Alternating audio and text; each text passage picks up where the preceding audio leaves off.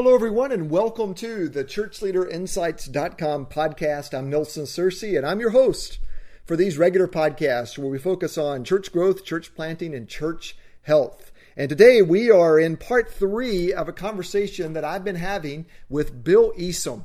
And if you don't know Bill, you're going to love him. And Bill Easom has been on the cutting edge of church growth and church health for over 40 years. He served as the pastor of one of the largest United Methodist churches in the United States. And then he left that after a successful career in pastoring to become a consultant. And he has consulted with over 700 congregations, and along the way wrote numerous best-selling books in the church and ministry world, including my favorite, Church Growth Handbook, one of his first books, as well as Go Big, Leading Your Church to Explosive Growth. And in this conversation with Bill, in fact, this is part 3 of our 3-part conversation, we're going to talk about the vital role of the pastor. And this conversation is a little bit long. It's almost 20 minutes in length because we not only get into the role of the pastor, but we also talk about the vital role of the pastor when it comes to staffing the church for growth. And so there's something in this podcast, whether you pastor a church of 65 or 6,500. Now, the volume on here may be just a little bit hard to hear because we recorded this live at my private Renegade Pastors Conference in Los Angeles, California.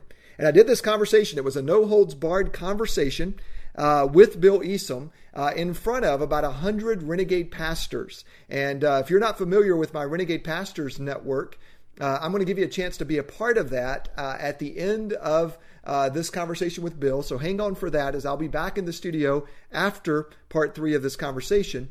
And then if you're not familiar with the conference, it's because it's a private event that only my Renegade Pastors Network and other coaching network members are invited to. So it's not a public kind of conversation. It's a high-level conference, if you will. Excuse me, not conversation, but it's a high-level conference. So we happened to record it, and then afterwards, as I listened to it, I thought this was so good that we edited it into this 3-part conversation we've been having over the last 3 podcasts. And so I know you're going to enjoy this one. So grab a notepad, get ready to take some notes, get ready to be challenged as I talk with Bill Easom on the vital role of the pastor. Let's go live to the Hyatt Regency in Los Angeles, California for this part 3 conversation. Let's shift and talk about the role of the pastor, and then we'll get into staff a bit. You give a layout in the book of how the pastor's role has to change as the church grows. So in a small to medium-sized church, the pastor is more of an entrepreneur, or you call it a partner with the people. In a medium to large church, it goes to a chief operating officer. And then in a very large church, it moves to chief executive officer. And then in a mega church, chairman of the board. Can a pastor grow in that way? Or is it a different pastor for each level? Well, you have to grow that way. I don't know what your experience has been, but my experience was I had to go through a metamorphosis about 4 times. Yeah, I've pastored like 6 different churches. Yeah. Same church, but you know. Yes. Yeah. Okay, I'm glad you said that because Yeah, it is a different church. When you go from 200 to 500, you have a different animal, and you have to lead differently. And I wouldn't necessarily use those terms. I didn't use those terms in my last book, but it's still the same thing. When usually around 200, there's a major shift in the way we got to do things, and usually around 500, somewhere between 200 and 500, there's a shift. And pastors that can't make those shifts are the ones that grow a church to a certain size, and then it stays there. Or they come into a church that somebody else has grown to a certain size, and they grow it back to the size that they're comfortable leading. And we see this all the time, especially in my tribe, where the pastors are appointed rather than called. A guy or a gal is in church. The person that followed me had never had a staff and never been in church over 200. We were running 2,000, and they put this person in as my replacement. Well, guess what? In 5 years, the church was running 500. What else would happen? And my tribe has seen this over and over and over and over. Because most people can only grow to a certain level. And what separates the good from the great are the people who can reinvent themselves. And you've done it 4 or 5 times. I've done it. I had to do it 4 or 5 times. It's painful. And you read about pastors hitting the wall, and usually that wall is, things aren't working. I hit my wall in 82. Things weren't working. I had to reinvent myself to let go of stuff. Yeah. That was my problem. I didn't want to let go of anything because I can do it better than anybody. That's a real problem, with folks that that are effective. It gets to your head and makes you think you're more important than you really are. But I had to go through the movement of realizing that if this thing's going to go on any further, it's not going to be on my shoulders. It's going to be on the back of all of us. And I got to get out of the way of some of these people. That's the hardest thing for a pastor to do, I think. Yeah, you get comfortable, you stop growing. That shift from 200 to 500, the old church growth guys used to call that the shift from being a shepherd to being a rancher. Yeah. And so you were a shepherd at 200 because you were shepherding the sheep, but then at 500 you become a rancher and you oversee other shepherds. The problem I had, the wall that I hit around 500, is that I didn't have shepherds to ranch. I was a rancher, but all the people that I hired up to 500, they were all doers.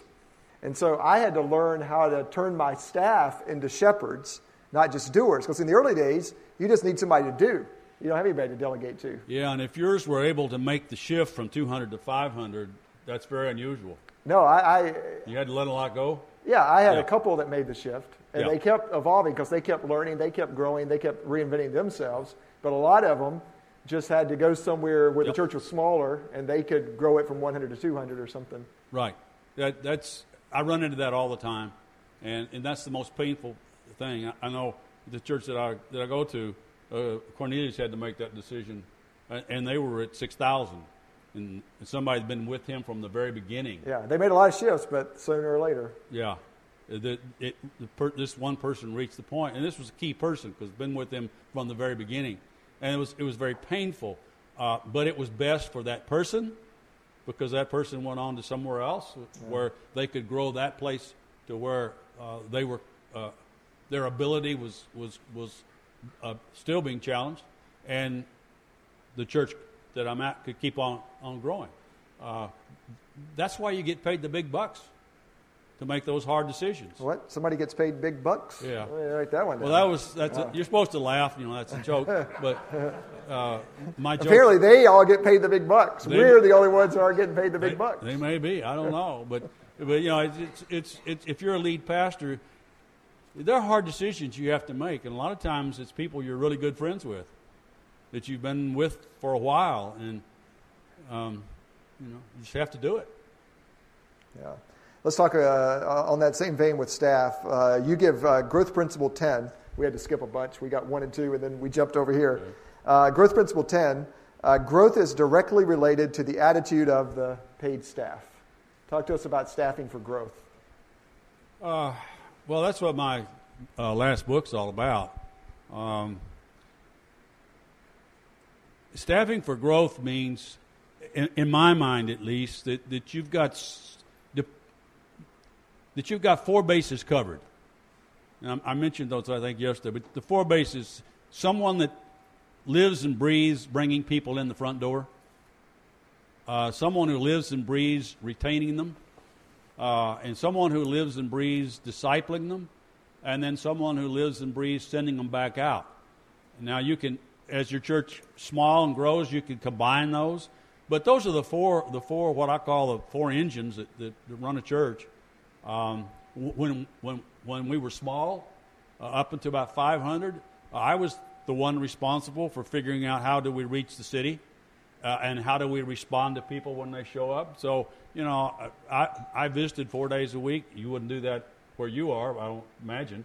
But can't get in; they won't buzz you in. Yeah, but back when I was, in San Antonio back then, I visited 4 nights a week, with 3 families every night, 4 nights a week. I did that for.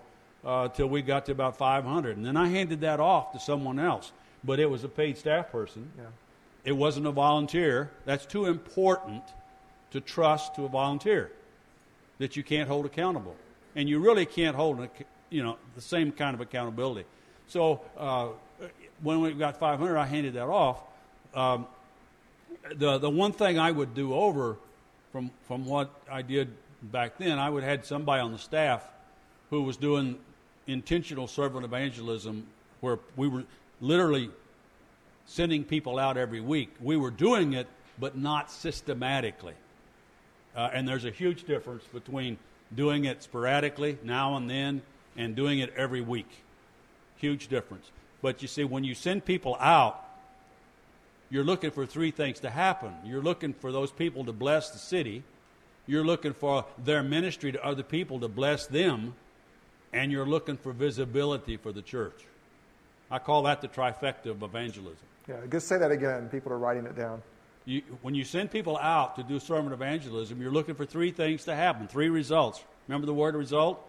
You're looking for people to be blessed by being served. You're looking for people to be blessed because they served, and then you're creating visibility in the community. That's the one piece that I would have had somebody systematically doing that, organizing that every week. But I think those are the key staffing things. Worship pastor is such a key piece. But if you're going to staff for growth, there's still a sense in which every 10 people need a pastor, and every 100 people need some kind of supervisor. I don't know what the words you want to use for it, but I until you get to be a very large church, you still need to think of 1 to 100, 1 to 125. If you got 500 in worship and there are only 3 of you full-time equivalents on the staff, you're hurting your growth. Now, the more small groups you have, the less staff you need. If you've got, the story I told you where I went to the guy that died and they told me I wasn't needed, if you got those kind of small groups, you can get by with fewer staff. If you've got small groups that function like Bible studies, they don't make a hill of beans difference in the number of staff that you need. In the launch conference for church planters, and really even for anybody in my coaching, I lay out a hiring process like this. First, the senior pastor, then the worship pastor, then a children's pastor, and then somewhere way down the line is the youth pastor, the student pastor. I take hits for that all the time. And I thought I was original with that, and I realized I got it from you. Well, no, I totally agree. Pastor, worship, children. Yeah. Because like when we plant a church or work with a church planter, we won't contract with them if they don't have those 3 people. Now, they can be part-time. The worship leader and the children's director can be part-time. But if you don't have those, your plant's not going to get off the ground as a general rule. So if that's true for a plant, it's true for a church. Those are 3 just vitally. But see, part of that children's director is part of the retaining piece. Worship and children are part of the retaining piece. Small groups are part of the retaining piece. So, you could be a large church and have one person over all 3 of those with sub-people underneath that person responsible for children, responsible for youth, responsible for worship. There's all kinds of, I like to fractal. I like to use that term. Yep. No one should have more than 4 people reporting to them. But if you fractal things out, you can just go on and on and on, keeping accountability issues small and leadership issues big. But yeah, pastor, worship, children. And then it's kind of a free-for-all which direction you're going to go, I think, based upon the context. Yeah. Anything else you want to stay on hiring or staffing? I've got other questions, but I'll move on. But is there something else just burning in that area? We covered some of that in that last session. Yeah. Yeah, and I want to save a little time to open it up for some Q&A. How do you balance this? In Chapter 6, you give a growth principle that growing churches are committed to meeting the needs of both churched and unchurched. How do you balance that? Well, if you want people to stay around, and I tell you what that came out of. That principle came out of my experience of inheriting a traditional heritage. Yeah. Even though I restarted the church, I was still restarting it with people out of the 60s and 50s and 70s, which were very traditional. When we went contemporary, if I had thrown out the traditional, I would have lost most of my funding, because most of my funding was traditional people.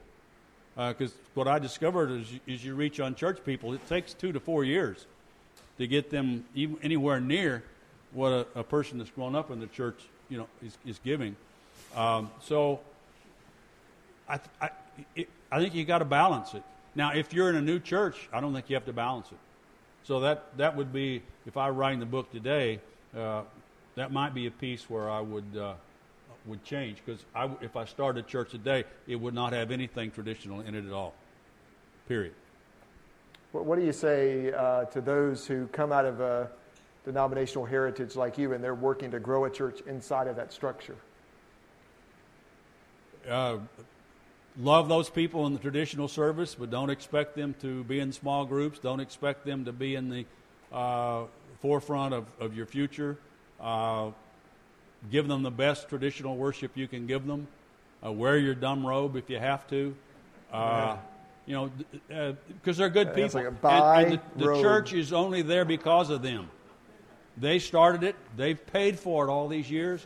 They're good people. There's nothing wrong with traditional worship per se. It's just that the world's left it behind, and it's not coming back. I love the story. The little lady came up to me after one of these, and she said, "Don't you think when they grow up they'll love to learn they'll learn to love Lawrence Welk?" Now, this was back in the 80s when I first started doing these. And I said to her, when you grow up, are you going to learn to love Bill Haley in the Comets? Well, her response was certainly no. And I said, it's the same with them. They're not. You're missing the whole point. The world has moved away from Bach and Beethoven and Lawrence Welk. It's moving to new. But I got to respect that tradition if I've got an established denominational church. Now, 50 years from now, I will not say that. Yeah. Well, I won't be here 50 years from now. But if I were, I would. First of all, I'd be really surprised. Yeah, I'd be surprised. The old joke. But secondly, you wouldn't need to say it, because I'm just convinced that form of worship, even in the churches that are traditional, that are growing, you got Redeemer down there, that it's traditional, it's growing. Praise the Lord for them. I can send all the traditional folks down there. But they do it very well. Yeah. And there's old school with excellence is what we call it. There's only room for a few old school with excellence in a city. And if you can't do it as well as the Mormon Tabernacle Choir, your days are numbered. Said the United Methodist. Huh? Said the United Methodist. Yes. Well, I've said that to my tribe for 3 decades. One more question, and then Nobody listens. We'll open it up. There's a lot in this book, and I would encourage you to get it. The book is the Church Growth Handbook. You're still publishing under your formal. Yeah. Well, that's part of the old world. There you go. So William Eason. I would just say buy all of Bill's books. When we did the interview with you on effective staffing, I pulled all of your books off, and then I found a few gaps that I had, and I've just enjoyed going back through those. There's gold to be mined. And when you read a book like this, and Bill does a great job in this book of sticking with principles. And the old saying about practices are many, principles are few. Practices may change, but principles never do. So, when you read a book, even if it's a book that's 20 years old, if there's principles that are still applicable, pull those out. And that's kind of what this conversation is, that there's just some things that are principles that are still very relevant. And one here that I'll end with, and then we'll take a few questions. Growth Principle 17. So you can see I've jumped 1, 2, 6, and now to 17. Honestly asking for money encourages growth. That had to be controversial, because you're writing this in the middle of the seeker movement, and the seeker movement was saying, don't talk about money. The church is only about money, but you're saying just be honest about it. Not talking about Jesus. What was it? 1 out of 6 of the verses that Jesus spoke were about money. It says right here, page 97. 1 out of 6 must be true. I mean, if let's don't bait and switch. I like to bait and switch fishing, but when it comes to leadership, you don't want to bait and switch. People need to know what they're getting into. But if it's all about money, you're going to wind up in the wrong place. But you can't avoid talking about money. A lot of church plants make this mistake. They don't talk about money from the beginning, and they run out of money. And oops, I guess I better start. Get the Malachi 3 sermons out. Yeah, and it's too late by then. And no, you talk about it from the beginning. And if you're bringing leaders on board, you don't want to bring them on board unless they're tithing. And this old story about the pastor shouldn't know what people are giving, that's bull. I mean, I don't want you in leadership if you're not committed. And Jesus made it very clear. You're not committed if your pocketbook isn't committed. You can commit everything else, but this doctor came to me one day. He's a member of my church. He was a very good friend, and his life was falling apart. And he said, what can I do? And I said, well, George, you make 4 times more than I do, and I give 20 times more than you give. That's part of the problem. The money's mastered you rather than you mastering it. Well, I got my kids in school. I got this. So do I, based upon salaries. And I said, you're not ever going to get your life together as long as money's mastered you. You have to master it first. And it's ruined a lot of people. Yeah. Just it's greed, whatever it might be.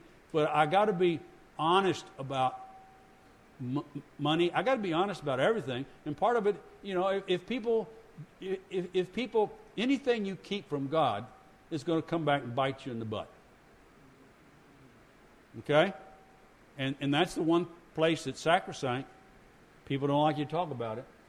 But if you're honest about it and you're upfront about it, they'll respond. Especially if you're asking them to give to a vision, not a budget. All right. I am back in the studio as promised. This podcast series of Conversations with Bill Easom has been quite incredible. And we have some really exciting stuff coming up on future podcasts. And so I hope you'll watch your iTunes for that. Or better yet, just regularly visit churchleaderinsights.com or follow my blog, churchleaderinsights.com/blog. Or better yet, make the commitment from being just a participant of Church Leader Insights to being part of our family. And the way you would do that is you would join my basic level coaching network called the Renegade Pastors Network. And you've seen in this podcast what the quality of material is like that we present at the Renegade Pastors Conference, which is a free conference you're able to attend each year as part of the Renegade Pastors Network membership. But what you haven't heard is the monthly calls where I invest in you and I brief you and train you every month with the latest things that you need to be an effective pastor, plus our longer equipping interviews that we do with folks like Patrick Lencioni, Larry Osborne, Rick Warren, Gary McIntosh, other key business leaders and best-selling authors that you may have. And I leverage my personal network and ministry leaders and mentors and bring them into the network so you can have up-close access to their latest thinking. And some people say that hour on the equipping call is the equivalent of reading 4 or 5 books each month because there's so much content in that call. Plus the regular coaching from me, plus newsletters that you receive and recordings of each of the resources, plus the private membership site at renegadepastors.com, free access and membership and all this kind of stuff that you get being a member of the Renegade Pastors Network. Now the heart behind the Renegade Pastors Network is that it's a network for abandoning average and fulfilling your calling. And, nobody went in ministry to be average. And if you think about your initial call to ministry, for me, that came in 1990. So I've been doing this for quite a while. And I've had the privilege not only to write almost, a dozen books or more, as well as over 100 different resources on church growth and evangelism that you find at churchleaderinsights.com. I've also personally coached over 2,000 pastors, and that continues to grow. And I want to be your coach. And the Renegade Pastors is my basic entry-level network. And by that I mean it's a very broad-based network that focuses on life as well as the personal life of the pastor as well as the church life of the pastor. And it's also the gateway to my deeper networks like my Senior Pastor Systems Coaching Network or Assimilation Coaching or Advanced Coaching or whatever it might be. But this is the place to start.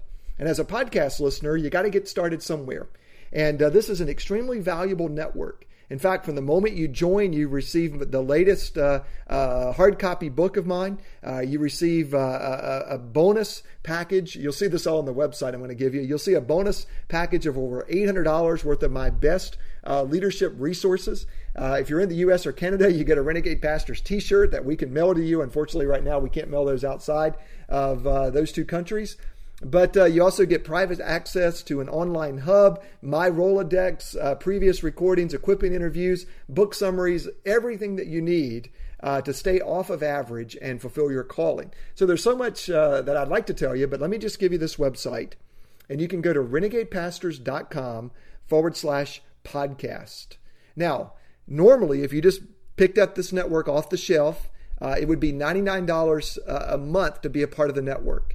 And but I know pastors sometimes are hesitant when it comes to that kind of investment. And truthfully, some people who do coaching, they don't have as strong of an organization as we have at Church Leader Insights. They don't have the experience that I have. And so maybe you've had a little bit of a bad experience in the past, and you're not ready just to step into full membership. So what I've done for you, because you made it to the end of this podcast, and I know you're the type of person that would fit in or you wouldn't still be listening right now, I want to give you a full 60-day test drive. That's 2 full months from the day you join, 60 days thereafter. And you get all the benefits, you get all the free resources, you get everything sent to you. You get the free t-shirt I was talking about, you get the free book I was talking about. You get everything just as if you had invested $99 a month, but you get it for only $1. So that's only 50 cents per month, which is about 12 cents a day. I believe, if it's even that, I don't know, 2 cents a day or something. I don't even want to think about it. It's so cheap. Penny and a half? I'm trying to do the math in my head, but that's not the point. But I will tell you this. It's only $1 for a full 60-day trial test drive of the Renegade Pastors Network. And the reason I'm struggling is this is kind of a new thing to give this for only $1. But the point is, it's the full network. You get full access. It's not like joining a gym where you only get to work on one machine.